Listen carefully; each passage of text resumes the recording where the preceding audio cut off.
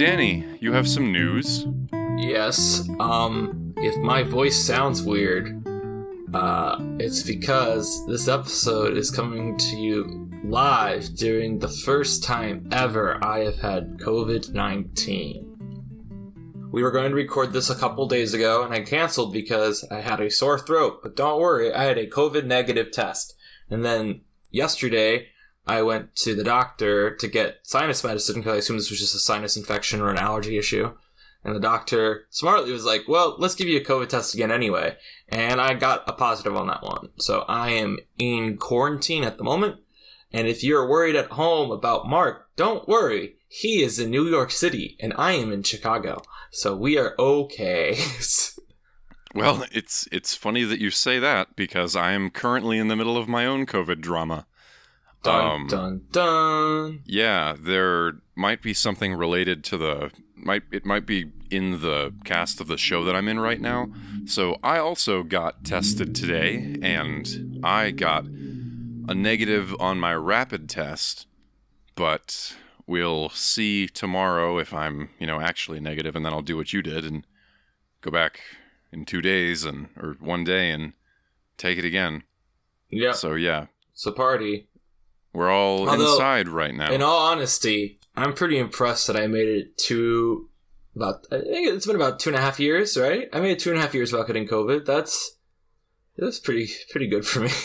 Yeah. I made it pretty long. And you said that you had like a fever night, and now you're kind of Well, the issue is just my sore throat. And thing is, here's the thing.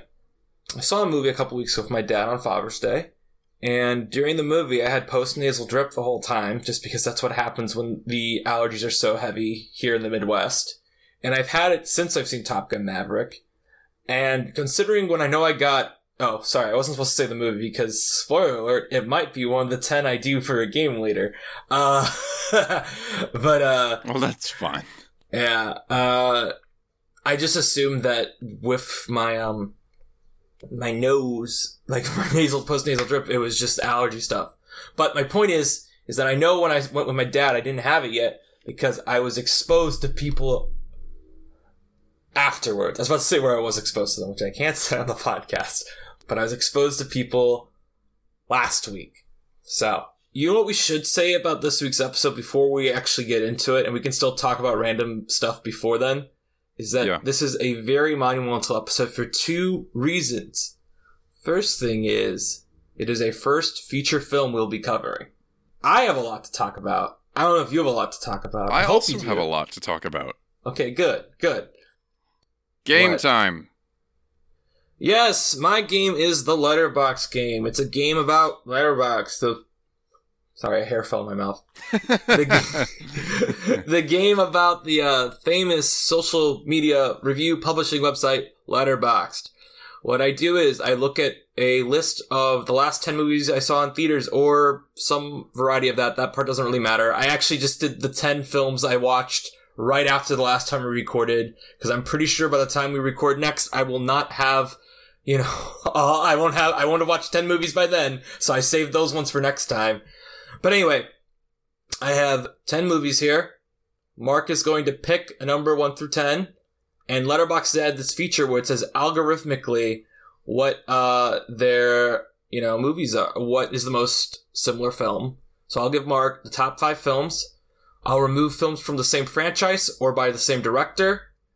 And yeah, Mark has to guess what movie it is. After 2 guesses, I'll give him the year it came out. And then afterwards, I'll keep giving him what the next movie is that's similar to it. Also, Mark just showed off the Second Amendment rights to me for some reason, and I'm unsure why. Oh, I realized that I'm sitting next to a little blunderbuss thing that I have for a prop, so I was just like, do you remember my orange gun in school? My great gun? My great orange gun. Yeah, I think I do, actually. I love my prop gun. I should find... It's at home. I remember a couple years ago... Actually, it was in 2020, because I went home... Wow, we got a detour in right before we even started talking about the episode, but it's okay.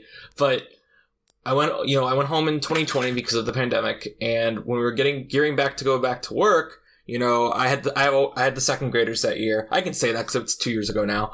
And we had a Zoom meeting where we introduced who I was, whose kids were in whose groups. And I just noticed the gun was like at my feet, and like we were doing a scavenger hunt, and it was like, show us something tasty. And I like brought up a cream puff I bought that morning from like a bakery, so every kid was jealous of it. But then when I was like, find something orange, I just looked right at the gun, and I was like, I cannot show that on the Zoom call with these parents here. But yeah, anyway. So pick a number 1 through 10, and I will give you... We'll do 3 again, because I think we like doing 3. But give me your first number, 1 through 10. 7. 7. All right. Ooh, this is probably the toughest one. All right, so number 7. Your options are... Jay and Silent Bob Strike Back. Dumb and Dumber. Dumb and Dumber 2. Big Trouble. Scary Movie. Do you want me to repeat them? No, I think I'm all right. Was it the Key and Peele movie with the cat? It was not Keanu. Was it Superstar? I don't even know what that is. No, it wasn't. All right, the year this movie came out was... I'm thinking of Popstar. I should have said the Lonely Island movie without the cat. Oh, that's funny. No, it's not Popstar either. But your year is 1996. Clerks? Nope. The next movie you get is Me, Myself, and Irene. The Cable Guy? No. Alright. Your next film. And, well, do you want me to give you an extra hint to this, or do you want me to just give you the film? Give me one more film and then say I lost. This is the Simpsons movie. So for the listeners, if they want to try to guess one last time, and Mark, if you want to recap on what all 7 movies are, it's Jay and Silent Bob Strike Back, Dumb and Dumber 2, Big Trouble, Scary Movie, Me, Myself, and Irene, and The Simpsons movie. And the film released in 1996. Who's in Big Trouble? Let me click. I have no idea. I don't know what this movie is. It's a Tim Allen movie directed by Barry Sonnenfeld. The Addams Family? Nope. No, remember, I removed the directors. So it was a Barry Sonnenfeld. Oh, man, you're right. Okay. Do you want another guess before you give up? Because that was not a real guess. Yeah. Oh, yeah, and then it wouldn't be Clerks either. Yeah. No, I don't have another guess.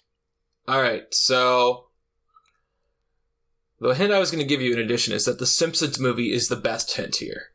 Does that help you at all? Honestly, no, because, what is that short? No, I wouldn't know at all. The movie I watched, in preparation for a sequel that just came out that I'm not going to watch because I didn't like this, was Beavis and Butthead Do America. Beavis and Butthead movie. Yeah, you're like, I should have guessed honestly, you really gave that one to me, and I'm just not familiar with them at all. I mean, I wasn't either until I watched it, so you're good. Mm-hmm. All right. Give me another number 1 through 10. 4. The Lego Movie. Bolt. Treasure Planet. How to Train Your Dragon, The Hidden World. And Wreck-It Ralph. So it's animated. It sounds like it came out 2010s. And I'm going to say it's not a mainline Disney thing. But it is CGI. Maybe. I don't know. Maybe. I'm just being goofy. Yeah, I know. I'm trying to, explain my thought process. And then I'm also... See, I really would love to just rattle things off and keep it moving, and I just cannot think of... Cloudy with a Chance of Meatballs? Incorrect. Okay. That would not be on there, because it's directed by Phil Lord and Chris Miller, and the Lego Movie is directed by Phil Lord and Chris Miller. Frankenweenie. That's a bad guess. It is a bad guess. You want the year? Yeah. 2022. Wow. So maybe this was a current thing that you might have seen it in theaters. Do I know it's in theaters? Do I know it's in... I don't know if you know if it's in theaters. I would assume you would know this is in theaters. I'll put it that way. If you didn't know this was in theaters, I'd be a little confused. Oh, what's it? No, because that's the same director. I don't know it. All right, well then you get 2 more films before you give up, okay? All right. So the next film you get is Big Hero 6. I cannot think of a single animated film that came out in 2022. Really? You can't think of a single animated movie from this year? Not one? No, except, well, it's because of the way I think about movies is I usually follow directors. So my brain was like, oh, is it Mitchell and the Machines? And I'm like, no, that wouldn't be one of the things. And now I'm like, that probably came out in 2021 or something like that. Man, if you don't get this, people are going to kick you off this show. People are going to be so mad at you. They'll be like, how can this guy host an animation podcast and not Oh, is it notice? Lightyear? Yes, it's Lightyear. Oh, that's right. I don't know if I'm going to watch that before Kevin and I record. Just be like, yeah, I like the Toy Story movies. Yeah, they're good. Love Toy Story. Yeah, the first 4 were Toy Story movies, so Lego Movie was the 5th most. You know, I consider Lightyear a toy. Like, I consider it in the same franchise. I was going to include the Toy Story movies in your list. Yeah. Well, I mean, I forgot the key thing, which is 2022. Well, it's 2022, but like, I don't know. I kind of have ignored that. I kind of put that film out of my mind. It's like if you gave me all the hints that led to Obi-Wan Kenobi, I probably would not get Obi-Wan Kenobi. Because Obi-Wan Kenobi is a TV show, so I don't even know if it will be eligible for this list. Even though there's a Letterboxd page, I haven't looked at it yet to see if it's on here. It's not in these 10, to be clear. Obi-Wan Kenobi is not an option in these 10. Okay, good. That's a good clue. It's not Obi-Wan Kenobi. All right, so let's see if you can get one finally just in one. Give me one last number. 8. 8. All right. Singing in the Rain. Mame, The Bandwagon, Guys and Dolls, Top Hat. Funny Girl? No. So you didn't get in one, but let's see it before you get the year. The Umbrellas of Cherbourg. Nope, the year is 1969. Camelot? Nope, your next movie you get is Mamma Mia. Hello, Dolly? Yep. Wow. Hello, Dolly. Why'd you watch that? Yeah, well, funny you ask.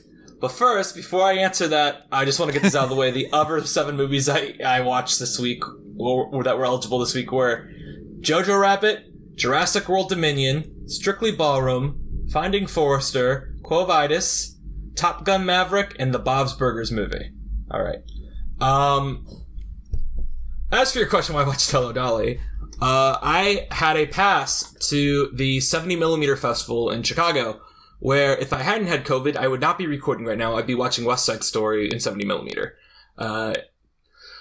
But here I am. But they had a one-off screening of Hello, Dolly on 70mm, because apparently Disney, well, they booked it in 2020 before the Fox merger went through all the way. And one of the screenings got canceled. And they're like, Disney, can we have it? They're like, Disney's of course like, no way. But like, you know, they're like, well, please, because I don't know the negotiations. I wasn't in the room for it, obviously. But from what it sounded like, they're like, you're allowed to screen it once because you had one showing canceled because of COVID. You know what I mean? So I went to the one-off showing of Hello, Dolly in 70mm. And I regret to say I have the basic take that most people have on it. Critically, which is it falls apart because of Barbra Streisand's casting. Because I think Hello, Dolly as a piece of theater. Have you seen Hello, Dolly like ever on stage? Yeah, I mean I've seen The Matchmaker, but I don't think I've ever seen like really watched Hello, Dolly. To me, I watched Hello, Dolly when it was on tour, and Betty Buckley played Dolly, and obviously Bette Midler played her in the big revival that was famous, and Carol Channing played her in the original. But, you know, it's like she's an older woman who doesn't know if she's going to get remarried. So if you cast Barbara Streisand in that role, and when she's like 24, 25, of course when she's like, I don't know if I'm going to get remarried, I'm like, of course you're going to get remarried. Like, you're Barbara Streisand. Like, no one, like, don't be like, you're getting too old to get married again. You're not. And it just kind of like, because Hello Dolly is really funny, and the movie's still pretty funny, but it's like all the emotional depth is taken out of it when you cast, like, Barbara Streisand at that age. Barbara Streisand today would be perfect. Or, I've also said that to me, a dream project of mine to see happen would be a remake of it from the director of Mamma Mia, Here We Go Again, with Meryl Streep as Dolly. Because I think Meryl Streep would be a great Dolly. As someone who thinks Meryl Streep can be very overexposed, I think she'd be fantastic in Hello Dolly. I will say, and I'll probably actually talk about this when we talk about WALL-E, whenever we'll get around to WALL-E, is that watching this movie with the idea that this would be the only movie to survive 700 years is such an interesting thing to do, because it's just like, it's very adequate, you know? It's not bad, it's not good, but it also is like, oh yeah, it makes sense why this would resonate with someone who only has this as, like, to look at, you know? If you have nothing else, this will be the movie that speaks to you. Yeah, pretty much. But also, the other thing I want to say is my audience cheered at a certain cameo in this more than they cheered at any cameo in Doctor Strange: The Multiverse of Madness, which is, Louis Armstrong has a cameo in this, where honestly, I was, like, overwhelmed with emotion when he was on the screen, because I feel like everything you see of Louis Armstrong is, like, somewhat degraded, just because of how old it is. Even, like, a crisp album is gonna have, like, some weird recording issue in it, probably. But then seeing it in, like, 70mm in the master that was struck in, like, 2004 or 2005, it's just like, wow, there he is, like, in full Technicolor, on the screen, singing with Barbara Streisand, and it's like, it's not like, it's not to the degree of seeing him live, but, like, it feels as close as you're gonna get today. You know? Because obviously you can't see Louis Armstrong live. Alright, give me the game. You're giving me the Pride list, right? Because that's what I wanted last time. Yeah, if I'll pull it up. And it's still June, technically, even though this episode will come out after June. But it is still Pride Month. Every month is Pride Month. It's true.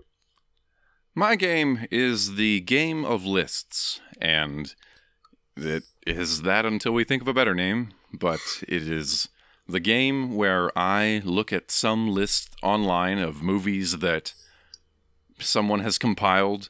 I choose 2 movies, and then Danny tries to guess which one is higher on that list. Last time we did the BFI's top 100 films of all time, and this time I have chosen, for Pride Month, the top 200 best LGBTQ plus movies of all time list on Rotten Tomatoes. So, all right. First 2 movies are The Prom and Rocky Horror Picture Show. Okay, so my gut feeling is that you might be tricking me, but I'm gonna go Rocky Horror just out of, like, sheer, like, hope. Like, No. It is Rocky Horror. Okay, Rocky good. Horror I thought you might be doing reverse psychology on me. No. Well, honestly, I picked those 2 because I thought that Rocky Horror would be a little less critically acclaimed. Like, I don't know how Rotten Tomatoes really takes these things into account. Or probably a lot of the reviews on Rocky Horror are not when the movie first came out, so I assumed it would be higher than The Prom. If it was contemporary reviews, it'd be a bit tougher. But considering I know Rotten Tomatoes doesn't really, like, ever put a hard stop of when you can add a review, you know, I'm going to assume it's Rocky Horror. Well, that's something. This is the game of lists, and not the game of Rotten Tomatoes. Well, I mean, if it's a list on Rotten Tomatoes, just saying, if it's a list on Rotten Tomatoes, yeah, I know. Our next 2 are The Imitation Game and Love, Simon. Ooh, that's actually tough. I feel like they're both, like, the type of, like, mainstream LGBT movie where a lot of critics will give it a passing grade just because, like, you know, representation matters. To be clear, I actually like both these movies. I just think they're both, like, good. They're not, like, great. but I wouldn't bet they both have high Rotten Tomato scores. I'm gonna guess, and I don't know if you have the Rotten Tomato scores on this list, but if you don't, I'm just gonna say what my guess would be. My guess is that Love, Simon probably comes in around 88 or 89, but Imitation Game is like low 90s, so I'll go with Imitation Game. Well, Imitation Game is actually 89%, and Love, Simon is 92%. Oh, so I mixed them up! Ugh. Alright. Yeah. I guess that makes sense, though, because the thing is, like, not that... We can always use more movies about the LGBT experience, but The Imitation Game, there are way more Oscar dramas about it, than there are teen rom-coms, especially 5 years ago. I think that's when Love, Simon came out, so... All right, I'm just going to do, like, a hard one. I don't know if you'll think it's interesting or whatever. The Handmaiden or The Power of the Dog? I haven't seen The Handmaiden. So thanks for telling me it's an LGBT movie. No, I knew it. I knew that. It's a spoiler to tell me the premise of a movie. Technically, actually, I know a lot of people were like... I guess that is kind of a spoiler for The Handmaiden. Well, I mean, a lot of people told me The Power of the Dog was a spoiler to say, like, it was about gay cowboys, so... Yeah. But that's kind of what the movie is, so it's... Well... I'm gonna go with The Handmaiden. Well... The Handmaiden has 96% and The Power of the Dog has 94%. However, on this list, The Handmaiden is number 8 and The Power of the Dog is number 7. That's probably because of the number of reviews. Yes. That's usually how they determine that. So, I like that you were able to provide, like, real wisdom for... Yeah, I was a little addicted to Rotten Tomatoes in my youth. And by my youth, I mean... Probably like when I was in college a couple of years ago, 5 years ago. All right. So, shall we talk about The Brave Little Toaster? Yes, this is our first Detour episode, and to recap to the listeners what a Detour episode means, this is not an official Pixar product. This is not an official Pixar movie. However, the connection to Pixar is, according to Wikipedia, which... has sources on it, I'm not just quoting Wikipedia, is that this was originally pitched to be the first CGI film by John Lasseter. However, this is actually my favorite, the quote is, at the time, he pitched the animation administrator and the Disney president, Ron Miller, and Ron Miller asked him how much it would cost, because he wanted to do it with CGI, like, how much this would cost. And Lasseter's like, it's not going to cost any more than a traditionally animated movie. So Ron Miller was like, no thanks. The only reason why I'd use computers is because it's faster and cheaper. So if it's just as long and just as expensive, no thanks. So then John Lasseter was fired, and then this was put on something called Hyperion Pictures, which was an animation division kind of Disney, but not really. It's kind of hard to describe, but this is sort of a Disney movie. There's a reason it's not on Disney Plus. It's like in a weird, just a weird area. Well, it's really not a Disney movie, I don't think, because it was an independent production made by Hyperion. No, okay, so it's not. But in the US, it was always distributed by Disney. Like, it was on Disney VHS tapes. I remember very distinctly as a kid getting ads for, like, First Nightmare Before Christmas, and then Brave Little Toaster Goes to Mars. But that's the thing, though, is the sequels are actually Disney products, not the original. Well, all I'm saying is this company has an affiliation with Disney. They actually are still around today, although it looks like they must have just been revived. No, yeah. It was dormant since 2007 until it was just recently revived to produce the Proud Family show that's on Disney Plus right now, because it made the original Proud Family show on Disney Channel. Wow. The Hyperion was putting out nothing but bangers, and now people are, like, realizing I mean, if you look at their film slate is not great outside of The Brave Little Toaster. Oh. And honestly, looking at the TV shows, the only one I recognize is The Proud Family. So... Oh, okay. But, yeah, not only is John Lasseter initially intended to direct this as CGI, this was made at... No, it says on Wikipedia this was financed as an independent production by Disney with the help of TDK Electronics, which makes sense because there's ads for TDK in the film, and the video distributor CBS Fox.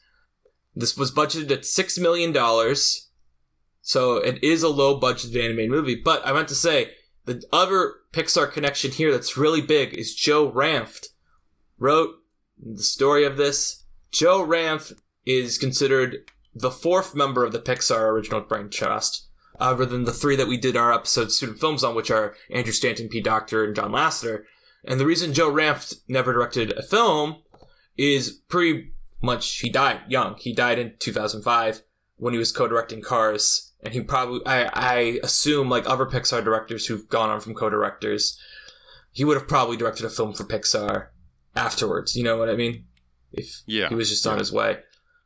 But he's a big Pixar guy. He wrote Toy Story. He helped write A Bug's Life. He actually also co-wrote Rescuers Down Under, which we're not going to cover on this podcast. It's because another episode, another time we say we're not going to cover the Rescuers Down Under. No, because the difference is with that one is that is a pure Disney movie. You know, like, if a Pixar director just went over to Disney Animation Studio, sorry, Disney can have them. We're not going to cover Disney Animation. And there's sequels to this too. We're not going to cover the sequels either because the sequels were made 10 years later, which I think is really funny. And also, I'll be honest, I enjoyed this experience of revisiting The Brave Little Toaster. I don't think I want to watch the direct-to-video sequels to The Brave Little Toaster after enjoying this that much. Maybe you disagree. I mean, I don't disagree, but I actually think that I had never seen this movie before, and I was confusing it with, like, The Brave Little Toaster Goes to Mars, or something like that, because I remembered those characters that I see now on the covers of the Brave Little Toaster Goes to Mars VHS thing. But I had never seen this movie before, so that would be my reason to watch them, is just because that was actually my childhood, and that would be me going back and being like, oh, this is actually what I thought. This was us deciding to watch a movie that we thought that we had seen, and I had never seen this. I don't speak for yourself. I've seen this before. I do not remember all of it, but there are definitely moments of it where I was like, oh, yes, I remember this. Definitely here and there. But those will come up as we get to them. There's a lot to talk about with The Brave Little Toaster, both in regards to my childhood and as a film. First off, I thought this was a good movie. Like, I thought this was good divorce from nostalgia. Especially let me rephrase. When you look at it as a proto-Toy Story, it's a good movie. And it's still a pretty fun movie for a kid's movie, too. I think that it's really not a kid's movie. Yes, I mean, we can get into that, too, yes. Well, I mean, it's just not because it's like secretly more adult. I think maybe calling it a proto-Toy Story is fine, but it's, it wasn't a proto-Toy Story. It just was this thing that they did, and they reused a lot of it, but it wasn't like a proto-Toy Story. That's not historically how it went. I don't think it's a kid's movie because I think that it is so, like, rudderless in terms of tone that I just don't think it's not like a kid's movie where there are adult jokes in it. It's like, here's a scene that's like entirely adult jokes, and then here's a scene that's like this old experimental animation from like the 40s, and then here's this old scene here's this other scene where it's like a lot of kids jokes, and here's this other thing, and like I think it's just I think this movie is a mess. And I think that's fine. I think that's fine. It's just, like, that's what this is to me, is, like, they just, like, strung a bunch of scenes together, and it's not like it doesn't have a story, but just in terms of, like, theme and tone and arc, I feel like that is... It is, like, barely keeping it together in terms of the story it wants to tell. It is incredibly episodic. I'll give you that. It is, I also would say that it really, maybe this would bother me if I was like a parent in 1987. It didn't bother me as a kid. Not that I was around 1987, but when I watched this on VHS as a kid. But like, the rules are not consistent at all in this movie. Because a vacuum has to be plugged in to move, but then it doesn't, and then it does again, and it's like... They really give up on the battery idea after that was such a big deal, like 20 minutes ago. But like, I don't know. I don't really I don't really mind that much. I thought it was a fun time. Like, you know, like, there's a lot of, like, dark moments in here. That, like, ridiculously dark moments. They almost die in every scene. And then, like, literally, he gets electrocuted on purpose. Like, yeah. The vacuum, I thought the vacuum tries to kill itself. Can I also just say, calling this the brave little toaster, I think the vacuum was the bravest character in this movie. He dives in off a waterfall to save all of his friends when he's not even plugged in. That's my favorite quote from the Wikipedia article, is the part where they're like, deviating from the original story, we felt like we needed to make the brave little toaster actually brave, and that's why he tries to sacrifice himself at the end. It's like we have to call him the brave little toaster, but we need him to actually be brave. I love just like it's just such a, like, in a way, it does feel, as an adult, kind of cheap that at the end he's like, no, yeah, I'm gonna fix this toaster, as if anyone would ever do that. But it's also like, yeah, whatever. I get that we can't just have the toaster die. Like, especially when you see him, like, being torn apart by the gears. Yeah, also, I think, yeah. You know you're gonna get into the darkness in this movie when you see the AC have his mental breakdown. Yeah. And then the other appliances are, like, good. Like, he was asking for it. No, it's like, well, that's actually what I wanted to mention. What? Sorry. Oh no, I just completing that thought is like there's a lot of death in this movie. Yeah. And not just, like, the presence of death, like in The Land Before Time, or, like, the threat of it. Like, things die on screen a lot. There's a lot of disturbing moments in this movie. There's a lot of outright, like, attempted murder. And I don't know, I thought it was really fun. Like, you know, what I was going to say is the main thing to me, actually, was going to say when I say it's proto-Toy Story, is what I think is interesting about the characters in this movie, and it's similar to Toy Story in a sense, is that all of them, like, kind of hate each other. Like, they're all really rude to each other. Like, Blanky's just like, I want to snuggle up with you guys. And they're all like, no, get away from me. Like, they're all just terrible to each other. And eventually they get better to each other, probably because they're, like, constantly almost dying.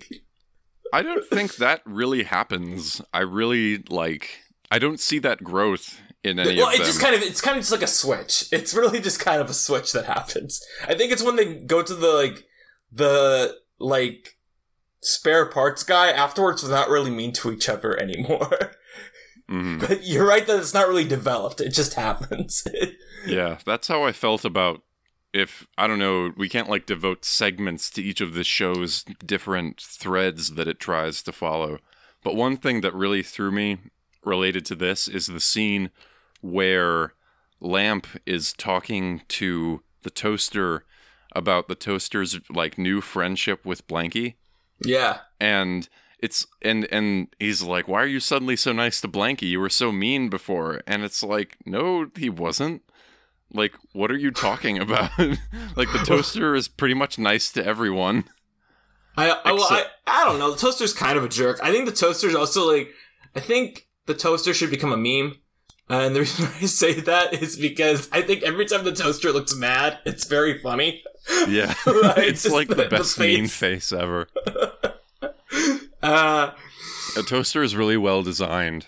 Also, I have a question that's kind of important. Was Kirby a brand of vacuum? I think so. Because the reason I ask is because I thought it was like, that's weird they're referencing Kirby, like, the video game character. No, yeah, it was a vacuum. Okay. Yeah. So Kirby's named after a vacuum. I never realized, like, the video game character Kirby. Because, you know, like, because whatever, like, suck it, Kirby. I'm like, yeah, Kirby, good joke. And I'm like, wait, that's just his name. There's so much in this movie that is like that I don't think... That's another reason I don't think it's a kid's movie, is that, like, you know, why is the radio always talking about Roosevelt? You know? You need a lot to... Well, you don't need a lot, but you need to know what they're talking about. The whole thing really doesn't make any sense. Let's be real. Like, that's what I'm saying. It's like, enjoyable. I guess I can't say that it's not enjoyable, but that's what I'm saying is, like, this movie is just off the rails. Like, every scene changes the rules of the world. Now, I have to get to my personal elephant in the room here, which is what I said last time we recorded when I was like, I'll have a lot to talk about this, I already know. In that, I feel like I must have been obsessed with this movie when I was like 2 or 3 years old. Because my favorite toy, when I was a kid, of all my stuffed animals, was my yellow blanket, which I named Blanky. Which, let me tell you, watching this, I don't know how that's stuck into my young subconscious to name my blanket Blanky. And the reason, okay, to be clear, I understand that naming a blanket Blanky is not, like, unique to this film. I am well aware of that. That said, I'm pretty sure, because I know what my blankie looked like. It looked exactly like this blankie, other than the thing was, besides a knob, it like had this part at the end where you could like, I don't know, like tickle yourself with it. I really don't know how to describe it. And I know I got the commercial for this all the time on my VHSs, and I'm pretty sure I had a VHS tape of this. So I can't assume that my blankie's name came from this blankie. Interesting that you made that connection, because I never really got what Blanky's head was made out of until I was reading about this movie for this watch, and I realized that it was, like, it's an electric blanket. Well, I only really recognized it because during the thing, you know, when they, like, do their Toy Story, that's the other thing where it feels very proto-Toy Story, like how they have to freeze when they're in the room. Oh, yeah. That's when I noticed it was like that, too. I wish I had more to say about Blanky, like my Blanky. I was ready to talk all wax on poetically about Blanky. About your Blanky? Yeah, about my Blanky. It was about a while ago. When I cut it, when I chewed on it, when my dog chewed on it, and I got mad at my dog, like stuff like that. Like, only you can chew on it. Tell that story. Keep talking about Blanky. Keep talking. I'm curious about the time that you just caught your dog chewing on it, and then you were like, no, only I can chew on this. Well, no, there was a difference. When I chewed on it, it was like, you know, like you just, like you're a kid, you're just kind of sucking on the end of it, you know? You're not really, like, biting off pieces. When the dog chews on it, it's biting off pieces. There's a difference. It's like when my dog chewed up our VHS copy of Arthur's Perfect Christmas. Like, that was an overnight. I was mad, too. I'd feel that way about Arthur's Perfect Christmas. We'll never talk about that movie, but that was another, like, movie that really did some things to me emotionally when I was a kid. Like, there's some real trauma in that movie. I agree, and I think there's some, oh wait, no, that's not this. Sorry, I was gonna say there's some real trauma in this too, but I was thinking about the other thing I watched today, which was Miss Marvel. There's trauma in this. There's a lot of trauma in this. Well, I actually had a note about Arthur. Trauma. I had my own note about Arthur too, which is the other thing I think this movie really did to me, and it's during the Worthless scene. I was trying to remember what the name of the song was, the Worthless song. Is that when I was a kid, you know, and maybe, I feel like this is a universal thing. And the reason I bring this up is, I'll get to my point, but I want to talk about the Arthur Marathon first. A couple months ago, PBS ended Arthur, and they had a marathon live streamed on the internet of all the episodes. I watched a couple of them. And one episode that really stood out to, well, honestly, all the episodes, like, gave me, like, this big emotional feeling, in a sense, that the ones I'd seen before, you know, like, gave me a huge emotional, like, whoa, like, I remember watching this and feeling what I felt as a kid watching this. And one that stood out to me in a negative sense, and I think I might have texted you about this at the time, is there's an episode where Arthur and their DW, they have their car, and they've had the same family car since Arthur was like 2 years old. And the car breaks down. And the episode's about trying to buy a new car, and Arthur refuses to buy a new car because he thinks the old one can be fixed, even though the mechanic's like, it can't be. Now, the logical ending for this episode is to have them buy a new car, and Arthur actually be like, you know what, this is okay.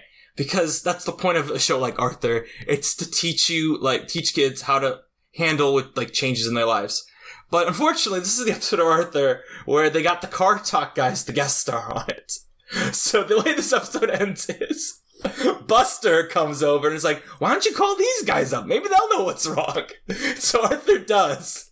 And they test the car, and the Car Talk guys are like, sounds like you got a rattle in there. And they're like, yeah, well, what is it? And at this whole time, you know, the mechanic's like about to tow away the car and only give him like $200 for it, you know, when they like spent way more money on it when they initially bought the car. And Arthur, I want to stress here, Arthur like is having nightmares during this episode where he's like, the mechanic is just a con man. He doesn't actually care about our family. Don't trust strangers, kids. Which, okay, fair. Don't trust strangers, kids, but maybe trust the people your parents are hiring to work on your car. Trust the car talk guys. So like the car's about to be towed away, and the car talk guy's like, wait, no, there's a rattle. They're like, yeah, we know, but what is it? No, you don't understand. There's literally a baby rattle in the exhaust pipe. And sure enough, Arthur runs out, pulls Kate's rattle out of the car, and the car runs perfectly fine. And so at the end of the episode, it's like Arthur's like, their parents like, you just saved us a lot of money, Arthur, by convincing us not to sell the broken family car. Which is like a terrible. All this to say, I'm pretty sure the worthless sequence in this movie subconsciously put in my mind that these cars, much like Toy Story, and we'll talk about with Toy Story, like toys are alive, so you gotta give them respect. But cars are alive too. So if you just throw away your car, they're going to die horribly. And that is what I think this movie probably really traumatized me with. It probably traumatized an entire generation with it. They had to do an Arthur episode about it, where it had a terrible lesson at the end of it. That said, actually, you were right to believe the brave little toaster. But that's my filibuster about the Arthur episode of the Car Talk guys. Well, I agree with you. I think that it's really weird that these movies are, in some part, about being attached to objects. I finally watched Toy Story 4 the other day, and I feel like it kind of gets away from that. But yeah, I think most of these movies are really weird in their, I mean, it's all metaphors for like people, but I do think that they're weird because they're like, oh, don't throw away your stuff. It's important. But like, yeah, I mean, obviously you learn that's not true. I mean, I also think the central metaphor works way better in Toy Story, where they're like toys which have childhood attachments to it, whereas in this one it's like, nah, Mom, I definitely want the exact same appliances I had it as a kid for college. Yeah, it's like, I want my old vacuum. It's so weird because I so absolutely disagree with you that is a proto-Toy Story, but like, how on earth does that exist if it's not a proto-Toy Story, you know? Like, why on earth would this kid want to take his old appliances with him if it wasn't somehow a reference to Toy Story? It goes to so much trouble to repair a toaster. Yeah. I gotta say, I love his girlfriend. His girlfriend is a great character, because his girlfriend's the one who's like, dude, what's wrong? And also, like, I just think it's funny, because I think it kind of goes back to that boys club of animation studio, but it's also just like, she's like designed like Jessica Rabbit almost, and he's just like a nerd. He's like, I want to save my appliances. Yeah. It's like, oh man, you don't get it. And then she's like, can we just go? He's like, hold on, I'm fixing the AC. Even though I don't live here anymore. I feel like that AC scene where he fixes the AC has to be like an executive note where it's like, the AC's death is too scary. You can't just leave it like that. The AC scene is so funny. Yeah. The AC just dying. You're like, man, I don't even remember like why that exists. I guess it existed to like create terror or create like conflict without them leaving the house, but like everything else creates conflict, so it's like, why does that exist? Because you think it might be something where it's like, oh, now the house is gonna get too warm for us to like live here, and like maybe the battery and radio will go bad, or like maybe what am I thinking of? Maybe vacuum's like bag will start really stinking even worse now that there's no AC. But no, it's just like, whatever. And then later on, after they decide to leave, you hear, oh, it's a good thing we're leaving. We're almost out of fuses. It's like, what? Like, shouldn't that have been the reason you were leaving anyway? I guess we should mention that, like, most of what we're saying doesn't need more context than we're giving it, but just in case you haven't seen it, The Brave Little Toaster is about these appliances that Here's live... the plot.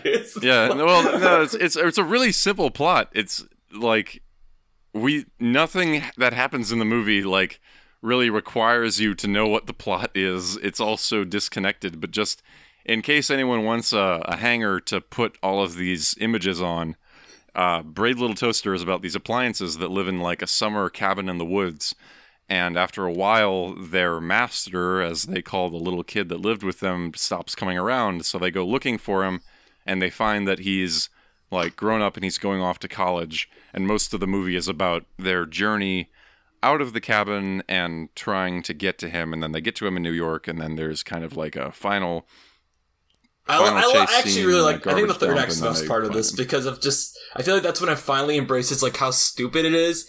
I love when movies do that, where it's like we finally made it this far, and then as soon as they almost get there, we cut to the guy going, "I want to go pick up my appliances back at the house."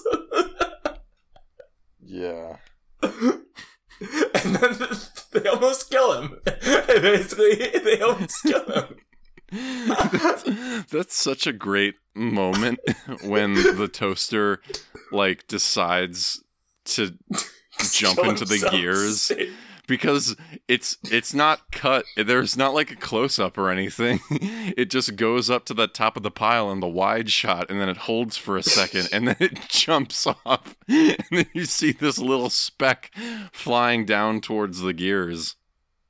What I also think is I think the key, I know we mentioned a ton of difference, but the key difference here between Toy Story and this movie, specifically Toy Story 1, because I think that's the only thing you should compare it to, even though obviously there's some elements of Toy Story 3 in here, and Toy Story 2, but Toy Story, and I'd say this about all four movies, is smart enough to keep it to a scale that is logical. The biggest Toy Story gets is the airplane chase, which is pretty big. It's pretty big. I'm not going to say it's not big, but compared to, like, how huge this gets at points where it's like, imagine if Toy Story ended, like, Toy Story 1 ended with somehow Andy's about to be killed. And the toys are with him.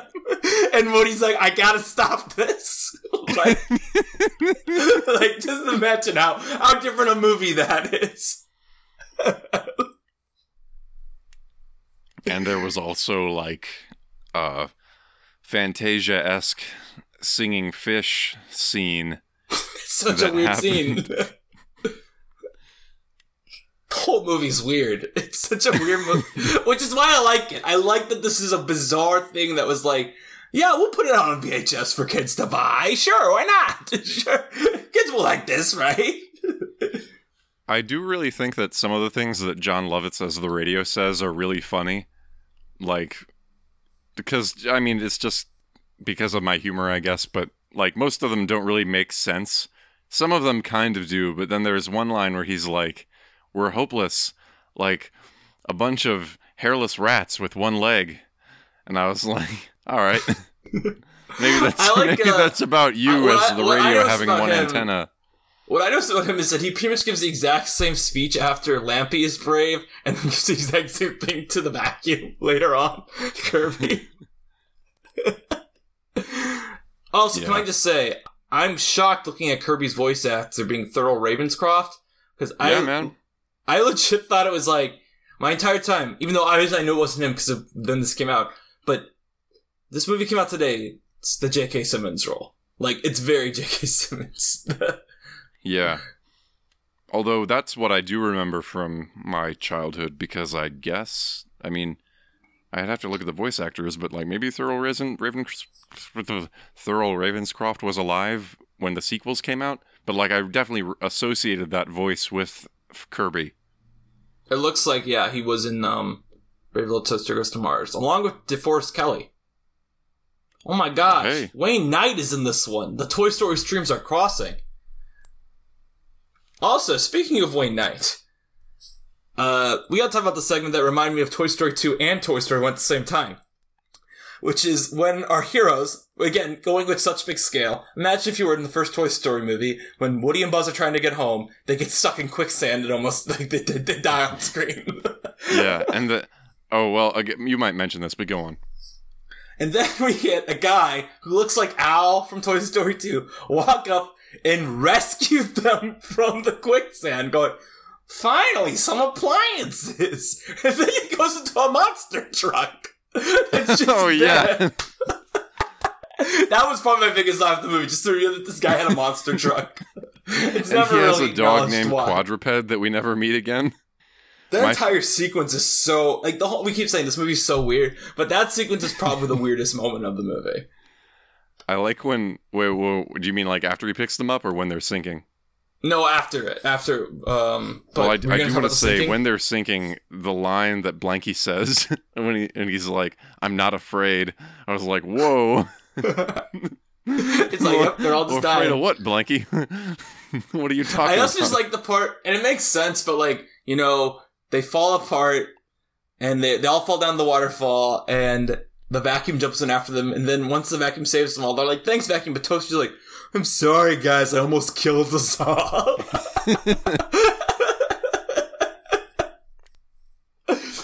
They're like, don't worry, it wasn't your fault. I'm like, yeah, it wasn't his fault. I don't know why you're letting him lead the way. I mean, Vacuum's obviously the strongest, but I'm pretty sure, like, we've kind of proven that if Blanky can just get himself under a rock, he's okay. Can you... What was your favorite song? Let me look at them again. I thought the songs were the weakest part of it. By far. They were so bad. But my favorite was B-Movie. I think mine was worthless for reasons we already talked about. But B-Movie I do want to talk about, because I think B-Movie is just such like a... That's another reason I don't think it's a kid's movie. Well, Peter Lorre shows up? It's just full of references like that. And it's not just the Peter Lorre type that is in a lot of kids' movies.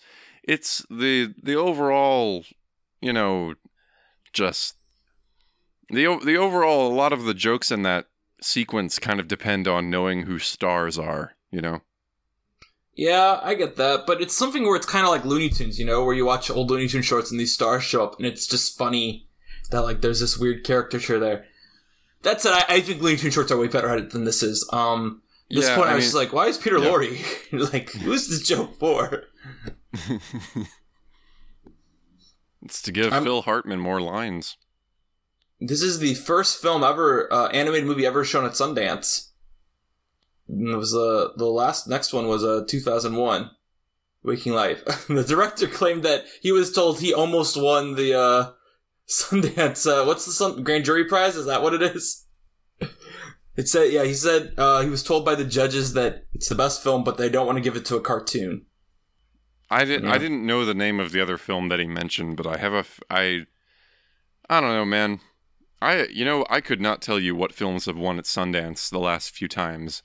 Didn't Coda win? Oh, maybe. I don't know. That's the only one I could think of. Actually, now I'm reading about the release, and this is interesting because it sounds very similar to what's going on now. This is worse, is that, so they tried to sell theatrical distribution rights in the US, but an art house place called Scorus Pictures took it and was going to do evening shows for college students. However, Disney did not want competition, so they moved the premiere date on television up, which prevented it from being successful in theaters. Which sounds very similar to what they've been doing with, Pixar movies recently, moving up their Disney Plus dates, you know? Mm-hmm. Alright, The Brave Little Toaster. I enjoyed it. I 5 think there's stars. probably more we could really break into here if we wanted to. What? Alright, who's your favorite character? Has to be the appliances. Can't be like the girlfriend or the master. Why isn't there a parody of the master poster with this guy in it? I'm sorry, could you repeat that? Well, I'm going to talk about something else anyway. Deal with it. Just to bring up our old question about gendering appliances, there seems to have been a lot of debate over if the toaster was a male or a woman. However, most official sources describe the toaster as male, even though it's voiced by a woman. I think that the toaster is really...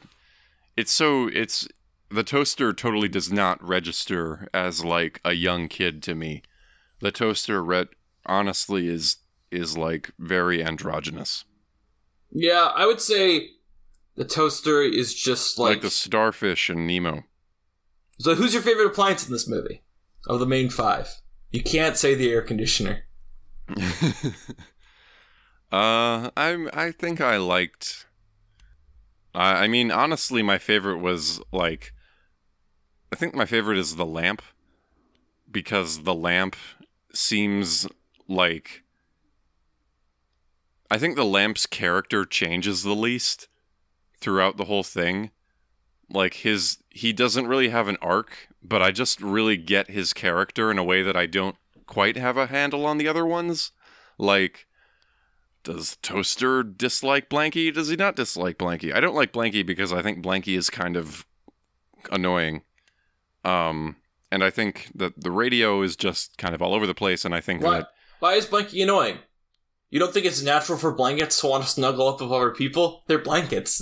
I think snuggling is natural. I think that, like, this is me as not a parent, like, watching this movie. I feel like this movie is just full of things that, like, it would be inconvenient if children emulated them. I think about that a lot, and I think, you Lampy does actually... the number one thing, he gets electrocuted to save everyone, so... Well, yeah, there are a lot of things like that, but, like, I don't know, you might have a different opinion about this, working with children, but, I mean, I do think that there are a lot of things that, you pick up from movies, and it's just, it's not, like, good or bad, but it's just how you relate to the world, and I think... it's like everything is not as good as Phineas and Ferb. This is a movie about appliances and people that are just like whiny jerks to each other nonstop. And I think Blanky is the most like that. Like, zero optimism. I can handle emotion. I think Blanky is a little bit too complainy for me. And would I want young people to see that? I don't know. Well, I'll say my favorite character is Kirby. Kirby's good. His grumpiness is needed. It's very needed in this movie. Kirby seems like the only adult. I think Lampy seems like an adult. He's just like the drunk uncle, Like, I think Lampy qualifies as that. Radio's the only one here does not really qualify, like, as a... Like, these other ones all have very human personalities, and then there's the radio that's actually a radio. You know what I mean? What I like with the Toaster... faces of Toaster make Toaster seem like much more of a jerk than I think the Toaster is. What?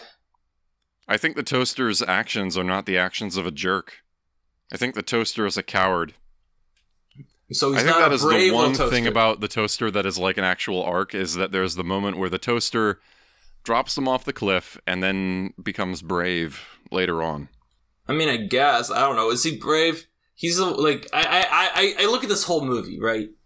And again, the third act is different than the other two significantly, because the entire thing... Like, up until the third act, our characters are active and trying to get to their goal. In the third act, they get to their goal and are immediately almost killed. So, like... and then, in the process of almost getting killed, they almost killed their master, who is not weirded out by the fact that this picture of himself as a child is in here. In this junkyard. Wait, I do... Yeah. Alright, wait. I want to talk about... I don't want to pursue that line of thought right now. I want to talk about one other character that we didn't talk about, who I think is the definition of cheating in this movie and its world, and that's the TV. But, explain. Like, I do like the TV. I think the TV is interesting, but I think the fact that TV exists, like, as a human that's stuck inside a box is very weird compared to everything else here. Yeah, I mean, it's... that's a cool idea. I think that we really forget that, like, maybe this wasn't such an accepted trope before Toy Story. So that's where we're coming from a lot, is like, we know the rules, and these are what they are, but back when in 1987, these didn't exactly exist, so it was a little bit looser. Yeah, I agree with you, but I like that they got a little weird with that. Yeah, that's true. Like, the weirdness is appreciated. What isn't appreciated is, as already mentioned, the lack of consistency with, like, the plug. Or, like, I forgot to mention this also, the refrigerator at the cabin is not alive, but the refrigerator at his apartment is, Yeah. The apartment 8113, which is a number we'll see a lot on this podcast. What did you think of the music in this movie? Like the music, or like the songs? Well, the soundtrack, not the songs. I'm thinking about the soundtrack because I thought it was good. In the moment, I thought it was good, but I would not be able to like single out a moment where the music stood out to me, if that makes sense. But I remember thinking it was good while I was listening to it. Would you recommend The Brave Little Toaster? To who and to why? Okay, because I was going to say context is key here. Would I show it? I don't know. Like, here's the thing. Because we keep talking about how this isn't a kid's movie. But would I show this to kids? Depends. Would I show it to a kid at work? No. Would I show it to if a decent Blu-ray copy of it existed and it was like $5 and I had my own kid, would I let them watch it? Sure. Why not? I don't think this is that traumatizing. Like, you know, like it's as traumatizing as like Nightmare Before Christmas is, or like Gremlins is. Maybe it's an 8-year-old movie, not like a 2-year-old movie. You know what I mean? I guess I see what you mean. Yeah, so like, I don't know, I'd show it. I think it's good. Like, historically it's interesting, and as a film it is good. Okay. I also wanted to say, before we really wrap it up, because I'll ask you your question too. Kevin Lima was involved in this film, who directed The Emperor's New Groove. There were a lot of big animation names in this movie, in the production team. Kevin Lima. Trying to find the other names on here, but I recognized them when they were in the credits, but I can't find them on the Wikipedia page. Oh, Glenn Keane, Kirk Wise, Mark Dindal. Mark Dindal is who directed Emperor's New Groove. Kevin Lima directed Tarzan. There are a lot of big name people on here. However, Mark, who would you recommend this movie to? I would actually include this in a bill with, like, if you, like, it actually gave me, like, Fritz the Cat vibes. So you agree with the original distributor they got that said they were going to look around at colleges to show this? Yeah, because I feel like, you know, Fritz the Cat is way out there, but I feel like this is kind of the same thing. It's like, if you want something, like, really, like, this is going to be a wacky movie, like, watch it for how wacky it is. I think that's a good way to go into it, versus the way I went in, where I was like, all right, let me evaluate this as a children's movie. And then as I was watching it, I was like, whoa! Like, not only have I never seen this before, like, this, I have to, like, change how I'm thinking about this. It's almost, we're kind of, you know, still in the real phase of these filmmakers' career, if I can say something as pretentious. I think that it kind of explains a lot of the movie and how all over the place it is. It's like, all right, here's this cool thing, here's this cool thing, here's this cool thing. Let's put it all together. Yeah. I feel like we're still there, so it's neat as a historical artifact, and I think you show historical artifacts to people in college. Probably a good college movie if you're like our age. Yeah, I would put this in an animation course. Yeah. Because I actually do think that I thought this especially about some of the characters and some of the moments, like Young Master, and there's something where, like, people fight each other. I think animation-wise, it's really interesting how they, like, I think the animation is really good. I agree. I think it, especially for its budget, too.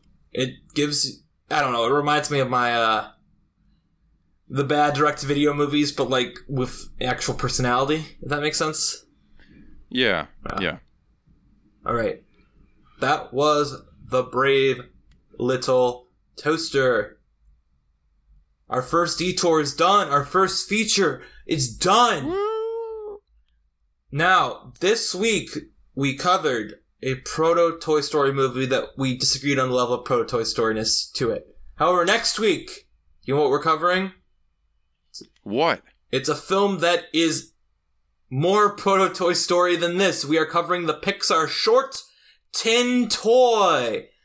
It has toy in the name. Looking for the Ocean, a Pixar podcast, is produced by Mark Young and Danny Vincent. I do the editing, and our artwork is done by Sarah Knopf. Yeah, and you can find us at Facebook at Looking for the Ocean, a Pixar journey. You can find us on Twitter at Pixar Journey and on Instagram at LookingForTheOceanPod. You can also email us at lookingfortheoceanpixar@gmail.com. If you want to know what I'm up to, everything is available on my website, markyoungperformer.com. You can listen to my other two podcasts, Wise with Ty and Dan and The Snub Club, wherever you can find your podcasts. You can also find me on Letterboxd at Blankmints for all my takes on all of the movies. We'll see you next time. See you next time.